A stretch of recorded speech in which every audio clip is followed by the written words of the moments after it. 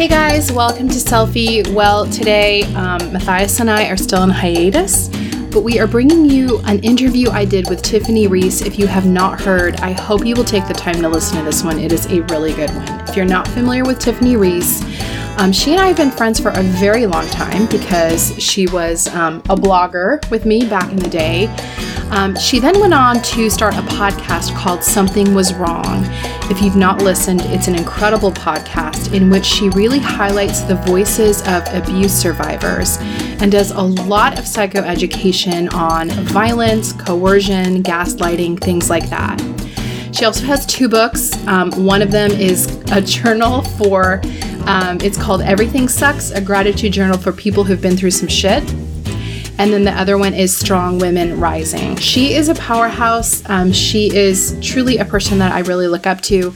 And in this interview, we talk about people pleasing. We talk about getting rid of our need for validation. She's just a person who has a lot of wisdom and life experience. She's vulnerable. She is very open. She's also really fun to be with on a dance floor. Anyway, this is my interview with Tiffany Reese. So Tiffany, you talk in your book about perfectionism and letting go of being perfect, which is a theme in my own book as well. And I know my book was written, it was written for any parent, but kind of specifically for moms, and your book was written for women. Do you think that perfectionism is more insidious for women? Does this feel like something that women are uniquely being challenged with?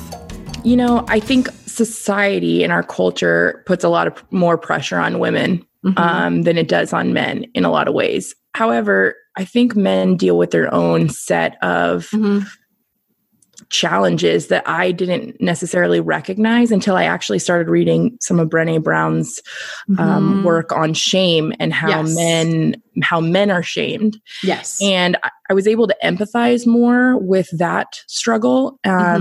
But I do think that being seen as perfect for women is very much laid out for us in our society. Yes. It's like, if you want to figure out how to be perfect, you can go online and figure it out. And that looks like skinny and white and college educated and has it all together and hot husband with lots of money and all of those things that you see people constantly chasing. And I've been guilty of it in the past. Oh, yeah.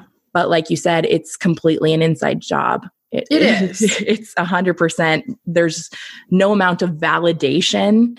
And I've seen this through other influencers that I know that have millions and millions of followers, and they still haven't found that inner validation, and I'm not judging their journey. I'm on my own journey, but I've heard them say it's even with that much validation, I still have to do the work inside. I still have to do the work myself.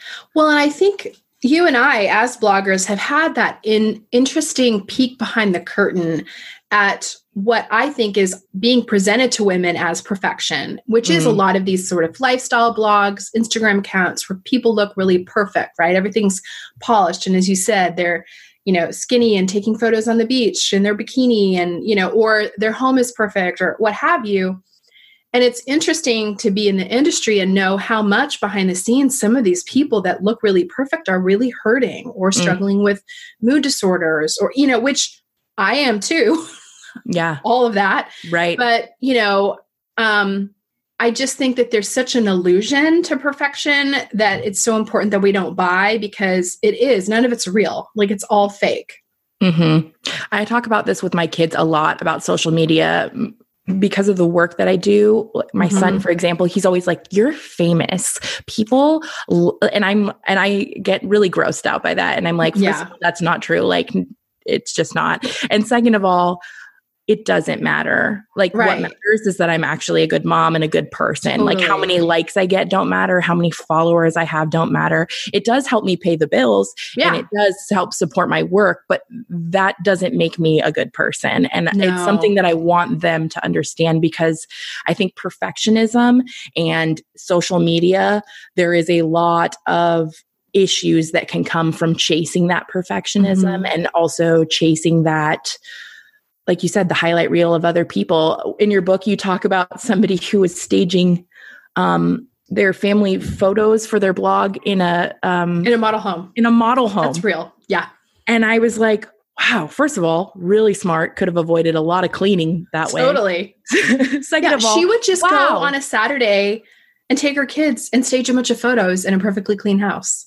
I mean, it's kind of genius, to be honest. It's genius. But it's not real. It's not real. Right. And, but then so if we're sending that message out and they're saying, oh, but look at Susie, she can do it, So that means that and that's where the comparison comes in and all that.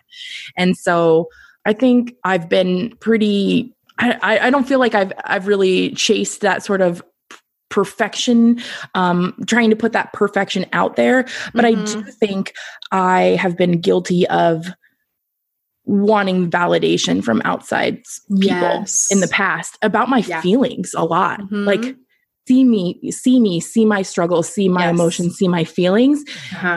And really, that's something I can only give myself. Yeah. So I've tried to stop chasing it, still sharing my journey and still sharing what I feel like could help somebody else perhaps, or could start a conversation. But until I was able to really turn off the haters and the trolls and the caring and the comments from other people and focus on what I like and what I care about and what I think is good, things got a lot easier. Well, you mentioned there were a couple things in your book that really were like, ooh. But you mentioned basically being your own boyfriend, being your own, being your own validation, which is so important. And I think something that we're not really taught enough, that our validation really has to come from ourselves, that if we need another person to validate us, we're in a constant state of need, right? Because, and then in psychology, we call this an external locus of control, which means I don't actually have any control of myself. If I can't validate myself, I rely on everyone else. And that's a dangerous proposition. Right. And it's also like if you water down your art, for example, if you watered down your book to make it more like Rachel Hollis or whoever else is out, that wouldn't be your book. Right. It would just be something similar to what her book is, but that's not why people are buying your book. They're buying your book because they want you. And that was something I had to learn is people are coming to my blog or my podcast because they want that version of me or what I'm creating. That's what they want.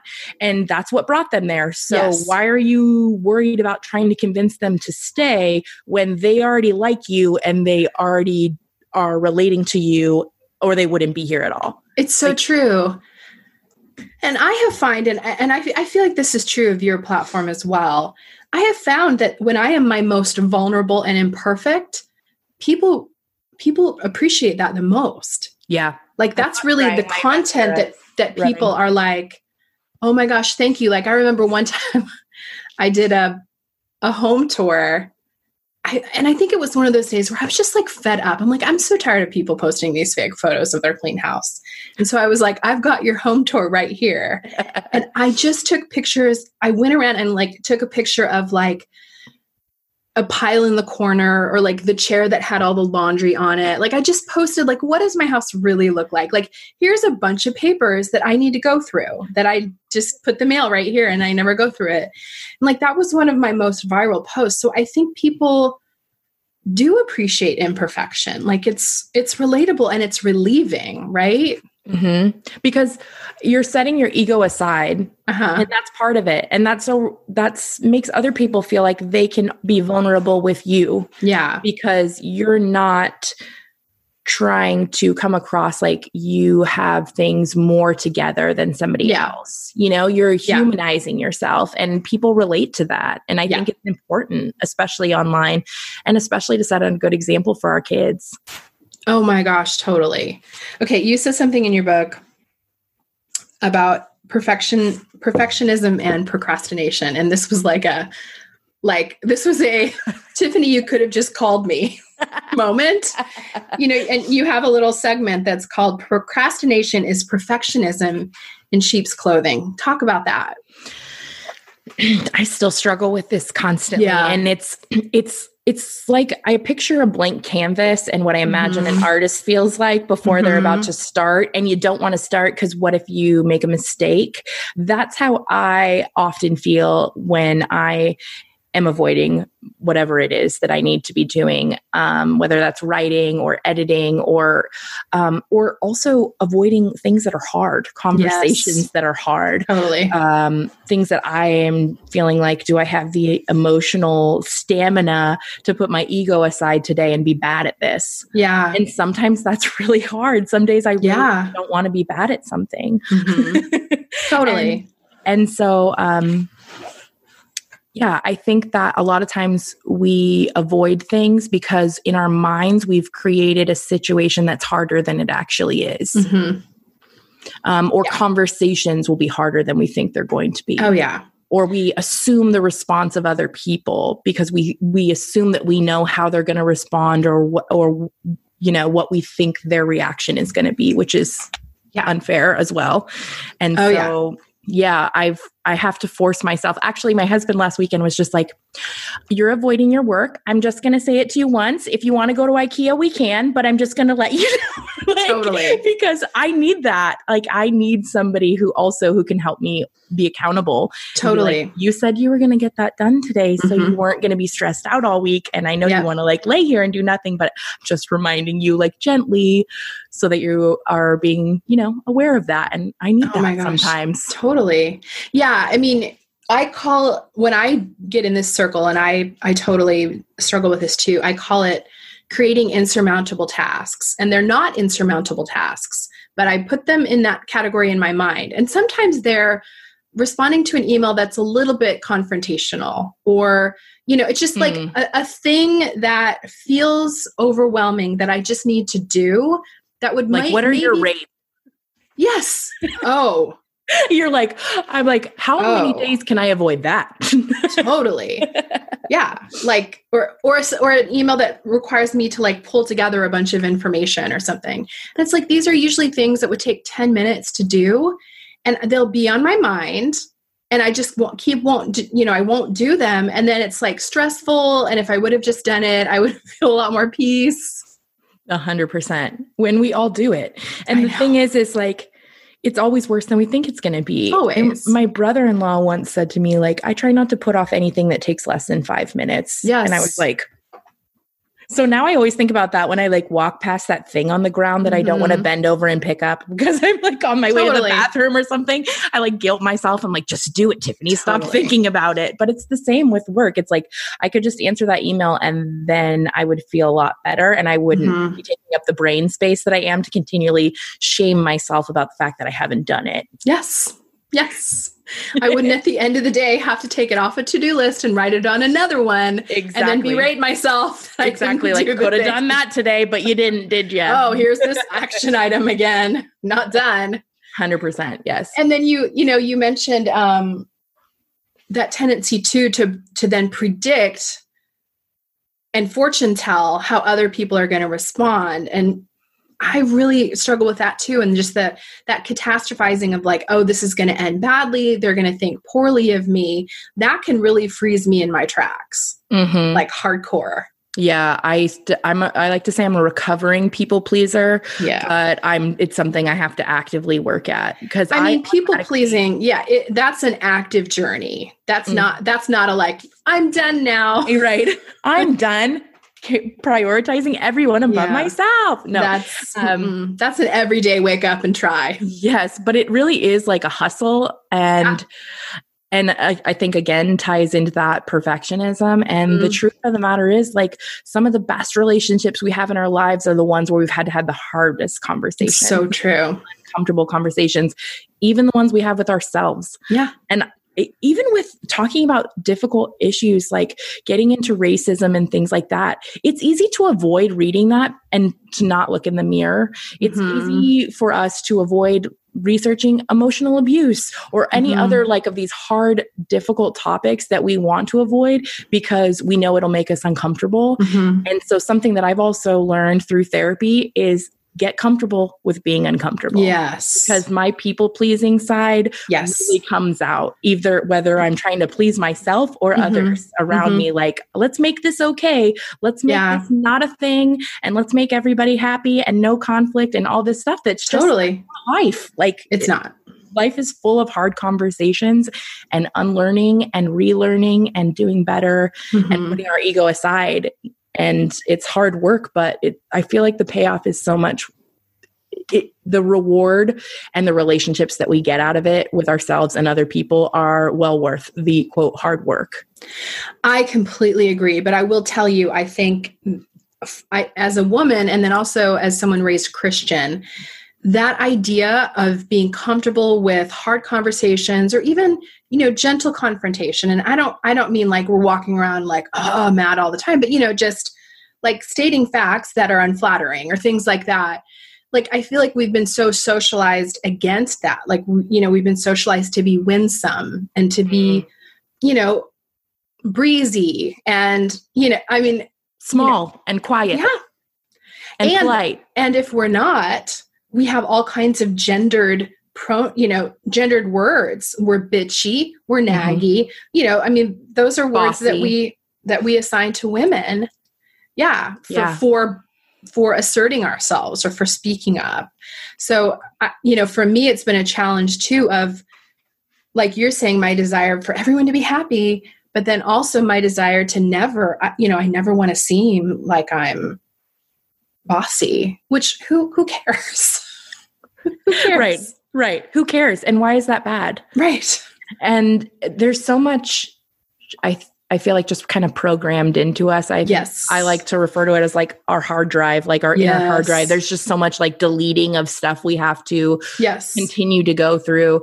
And unfortunately, I learned a lot about gender roles in the church that were incorrect when I was a part of it.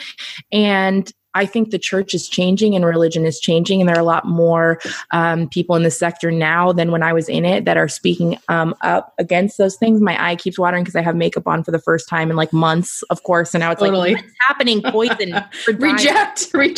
What is this? We've just been moisturizing. But I think that, getting really comfortable. That's I say, like, be a bitch, be bossy, be nasty, whatever it is you want to be. And I try to instill that in my daughter and my sons, like women be whatever they want to be, period. Yeah. And I hope that I'm hopeful for our kids that it's going to be better. I think every generation wants that for their kids. But I really see it already in my niece who's your kid's age and my kids, they have a lot more emotional awareness and emotional intelligence and have been raised with a lot more tools. I think so too. To regulate those things. So I am hopeful. For sure. Yeah, I am too. My kids, I think, they have words for things that I definitely didn't have at their age. 100%. I love when like a Gen Z comes into my DMs and tells me a term I don't know. Right. Or educates me. I'm like, yes, more of this because I love that. It's so funny. My daughter, who's 13, has a text thread with a bunch of friends, and the name of the thread is Toxic Masculinity. Your kids have always been amazing. I remember sitting at the Iris Awards, and I think it's your youngest daughter was like, I have a swear jar on the table, and anybody who's swearing, I'm just going to let you know this is where the money goes. And I was just like, she was not intimidated by sitting at a table of adults. And I was the same way when I was that age. I was just like, I preferred the presence of adults. And now I prefer the presence of children. So I don't know what that is about, but yeah. She is a little adult. She came on that trip to intern. Like she was there in her blazer signing people up.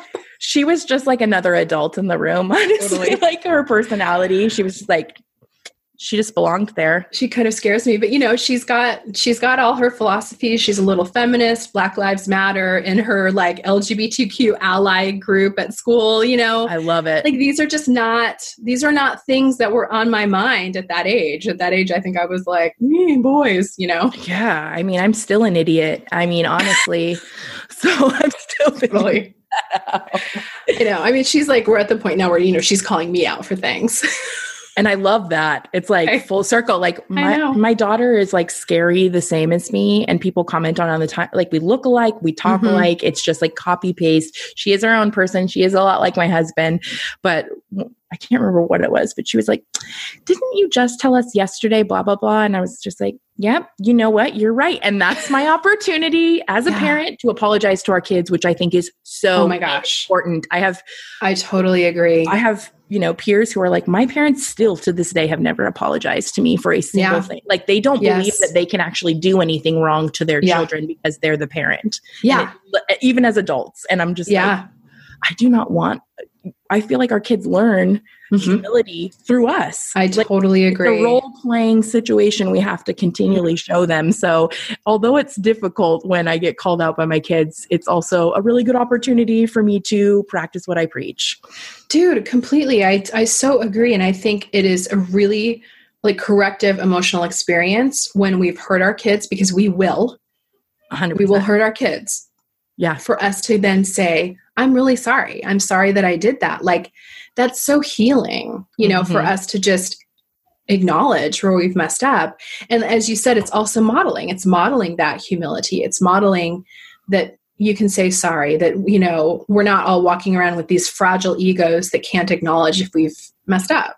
Yes. And I loved you touched on that in your book. You were talking about like, yes, I don't want my kids to quote, care what people think, but I also want them to care about the impact they have on other people. Yes. And that is so true. And it's something that has to be taught a lot of the time. Like sometimes some people are naturally empathetic. With having, my oldest son on the spectrum, something we focused on a lot when we were doing ABA, was working on empathy of others and just continually talking about our impact. And he's the most empathetic person I know.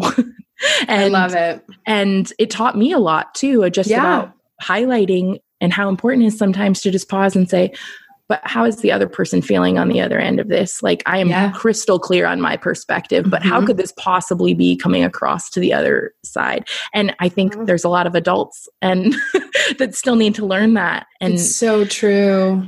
Like my daughter corrected somebody the other day on something. And then she said, you know, but I understand because I've made that mistake myself. And I was just like, yes, I loved it. Because I love that. She was like, she was making her needs known and being assertive, but also acknowledging like, I get it because I'm human too. Yeah. I love that. Yeah. And I hope that we can all, you know, with our next generation, in addition to giving them that like self-esteem, like you're amazing, but also like, you're not that amazing. Right. Get a job, work. But also like, you're going to make mistakes and like, you know, and you're not so amazing that you can't consider how you come off to other people.